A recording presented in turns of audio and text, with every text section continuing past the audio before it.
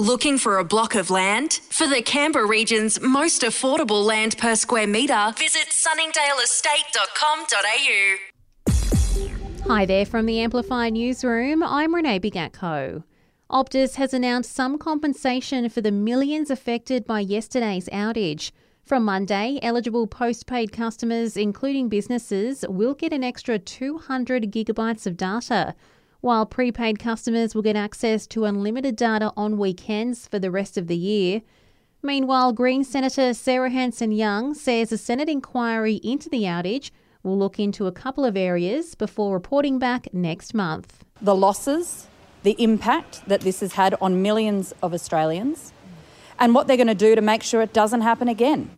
All of the big four banks have now passed on Tuesday's rate hike in full. Variable home loan customers of CommBank, NAB, Westpac and ANZ will see a 0.25% hike within the next week or so.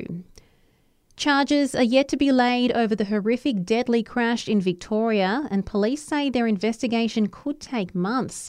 3 adults and 2 children died when a car ploughed into a Dalesford pub on Sunday night.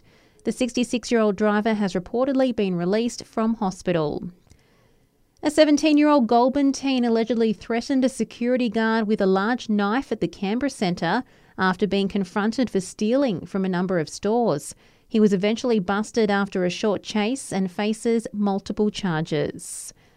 One for the Aussie rock fans, the Hoodoo Gurus will perform alongside our Canberra Symphony Orchestra on March 10 at Symphony in the Park as part of Enlighten.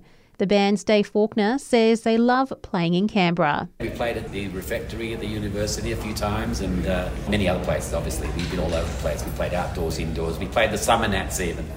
We've been everywhere, man. And a tentative deal has been brokered to end the US actors' strike. The union and Hollywood studios have reportedly come to an agreement after close to 4 months of action.